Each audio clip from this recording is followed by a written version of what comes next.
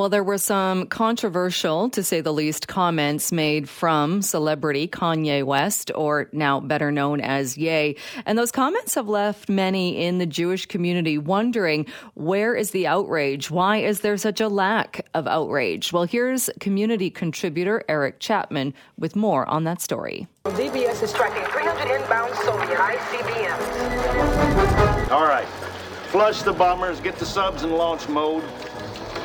We are at DEFCON 1. DEFCON 1? DEFCON is a defensive readiness term. Depending on the severity, it goes from DEFCON 5 being minimal threat to 1 being maximum threat level readiness. Recently, a popular celebrity named Kanye West made some comments about Jewish people using this term. The comments were removed, but they said, and I quote, "I'm a bit sleepy tonight, but when I wake up, I'm going DEFCON 3 on Jewish people." End quote. He went on to spout hateful, damaging conspiracies, and it's full of lies and bad things. But over the weekend and into this week, there has been relative silence. The outrage of someone that popular saying such horrible, despicable, hurtful things has been fairly absent by most celebrities and us in the media. This is not uncommon. The world seems to pick and choose its outrage when it comes to certain communities. I wanted to wrap my head around what is happening. So I talked to Rabbi Dan from Temple Shalom about what it's like to have your people, religion, and all you stand for threatened by a major celebrity with little or no reaction from anyone. Outrage, frustration, pain, and more of the same. That we've seen this before. Anti-Semitism, which I prefer to call Jew hatred, because I think that anti-Semitism is too clinical of a term for what it really is, seems to be the last acceptable hatred.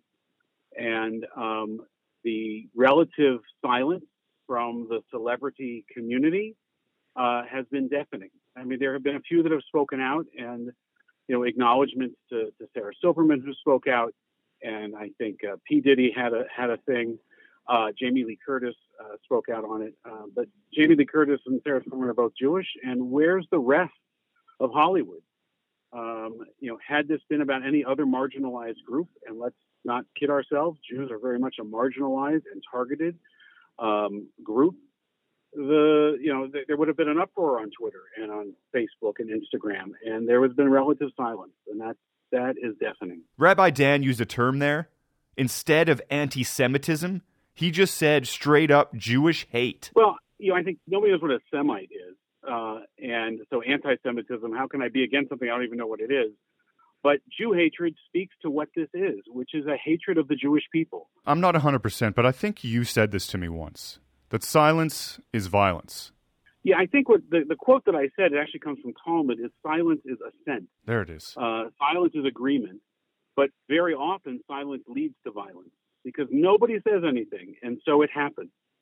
And it's the subtle anti-Semitism. Look, I think everybody came out when Pittsburgh happened and there was a shooting in a synagogue, or it happened again in San Diego in Poway, or it happened in Muncie, New York. And these are things that have happened just in the last few years.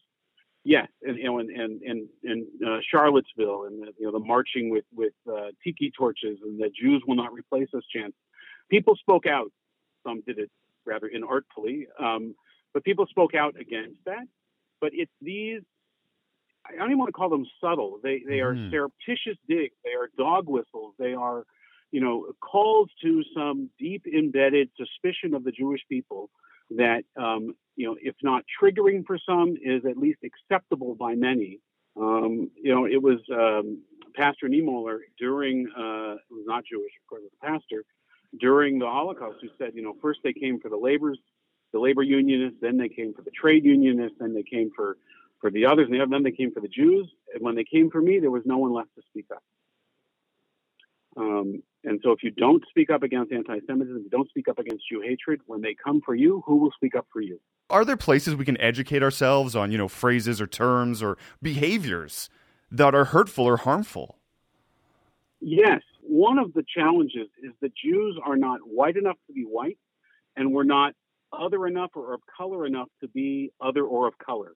And so we don't fit into anybody's, sort of easily identifiable box of a persecuted or a targeted marginalized group. So one is to recognize that perhaps there's been no group more targeted and more persecuted throughout the history of the world than Jews. So to include us in that class, that is one thing. The other is to refrain from Holocaust analogies. The Holocaust is the extreme of the extreme. And when politicians come out there and they say, COVID policies are like the Nazis or the Nuremberg laws or whatever these things are, it cheapens the memory of the Holocaust. It dilutes it in its singular significance. And it's incredibly painful to the Jewish community and to the Jewish people. I think those are two places. And the other, and I'll go back to what I said, is to call it what it is. Anti-Jewish hate is anti-Jewish hate. Anti-Semitism lets everybody off the hook. And so call it what it is. And I think that those are three steps that we can take. And the last thing I would say, and I hear this all the time, is that when there is diversity training in schools, in public institutions, in companies, Jews are never included in that. I get calls from my congregation all the time, Rabbi, they're doing diversity training, and they don't see Jews as an othered or persecuted or marginalized people. They see us as white privileged. Not all Jews are white. Over 1 million Jews are of color. That number is growing. Jews by historic nature are not all, Ashkenazic from Eastern Europe. They're from Middle East and all those places. So if we're going to talk about targeting groups, we need to include Jews in amongst those who have been targeted throughout history and who have received violence because of their identity. Racist terms and conspiracies are often hidden in plain sight, so it's important to do your research and find out what can be used as a tool of hate. So next time someone is in the public eye saying something hurtful, you can have the conversation about what was said and how it just ain't right. I don't want you to protest. I don't want you to riot. I don't want you to write to your congressman because I wouldn't know what to tell you to write. I don't know what to do about the depression and the inflation and the Russians and the crime in the street. All I know is that first, you've got to get mad. You've got to say, I'm a human being. My life has value. I want you to get up now. I want all of you to get up out of your chairs. I want you to get up right now and go to the window, open it, and stick your head out and yell, I'm as mad as hell, and I'm not going to take this anymore!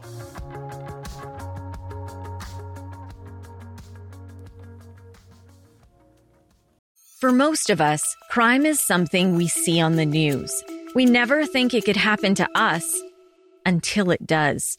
Loved ones are gone, and for the survivors, the scars will never heal. I'm Nancy Hixt, a senior crime reporter for Global News. And on this season of Crime Beat, I'll take you inside some of the most serious crime stories I've covered. Season 6 of Crime Beat is available now on Spotify, Apple Podcasts, Amazon Music, and all podcast platforms.